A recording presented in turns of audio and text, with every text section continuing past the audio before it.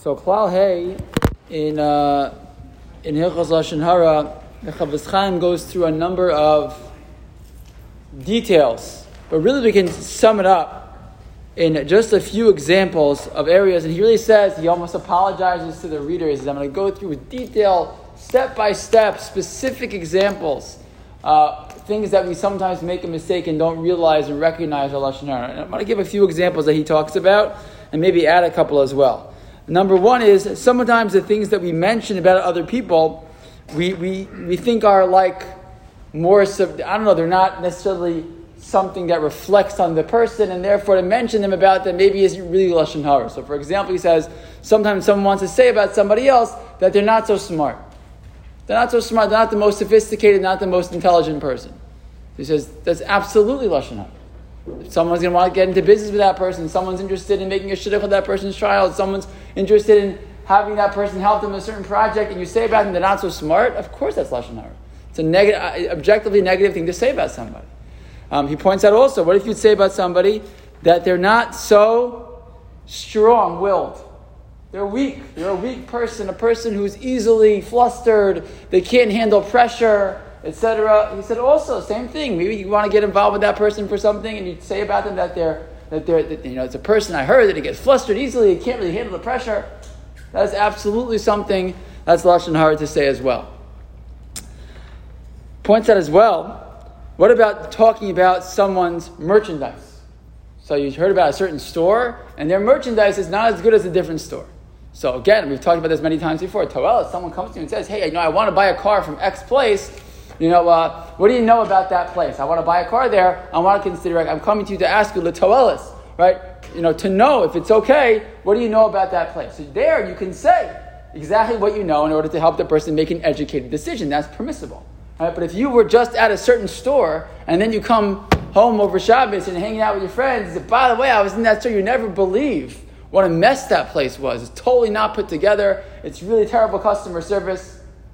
That's not l'toelis. You're just sitting and blasting in a restaurant, whatever, a Judaic, whatever it is, whatever kind of store it is, and you're going to now talk about the bad service and the bad products, etc. at that store is absolutely Lashon Hara. Because there's nothing that's going to come. Yeah, there might be a person who will now not go there and it'll save them from a mistake, but there might be people who otherwise would have gone there, would have been fine.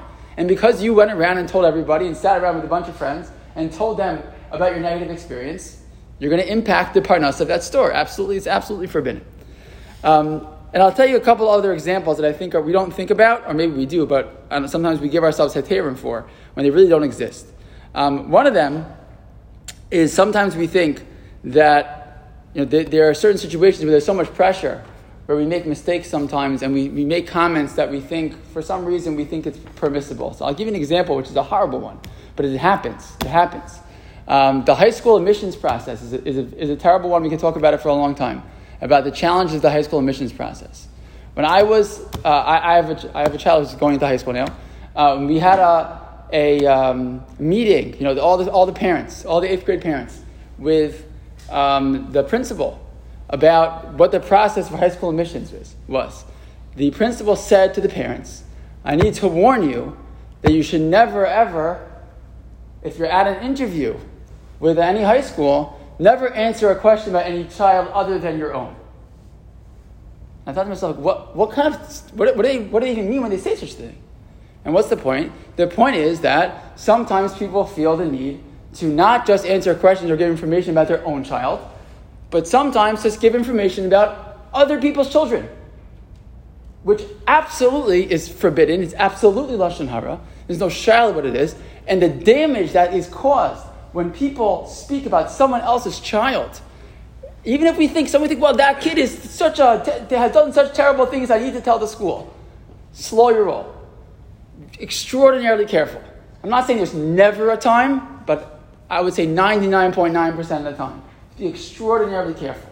Because we know stories all the time of kids who can't get into yeshiva, or kids who get a bad rap for something that people think they did and maybe they didn't do, and people go ahead and tell the head of a school, or tell a principal, or tell a teacher, or something about someone else's child, chalila v'chas, but it happens, unfortunately, because we think somehow that we're protecting other kids, I'm protecting my own child.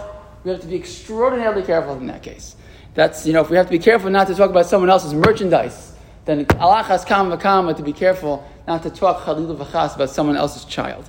All of these cases are examples where these are things that and this is what he points out, and he says, we get caught up and we think sometimes, right? He said, if you would be on the other side, says the Chafetz Chaim, imagine you're the other person, and imagine you're the owner of the store, and you find out that someone said about your store X and Y and Z. Imagine if you're the person who they said about you that you're not so smart. They said you're not so strong-willed. Or imagine you're the child.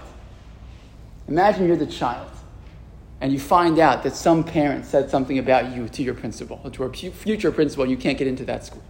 Imagine what it feels like to be that person on the other side. He said, if you turn around for a second and pause, and imagine that experience for the individual who's being impacted, he said, you would never open your mouth and make a comment like that. Never, ever. I think it's such an important thing. This is really what he talks about all of Klal Hey, and we covered all just in these few examples, but really, this is the key. We mentioned it many times before. Each time we think we're considering making a comment, let's pause for a second and just think for a second. Flip it around. If I was that person, and I found out that this comment was made about me, how would I feel? If we take that perspective, I think we'll be much more careful with the comments that we make.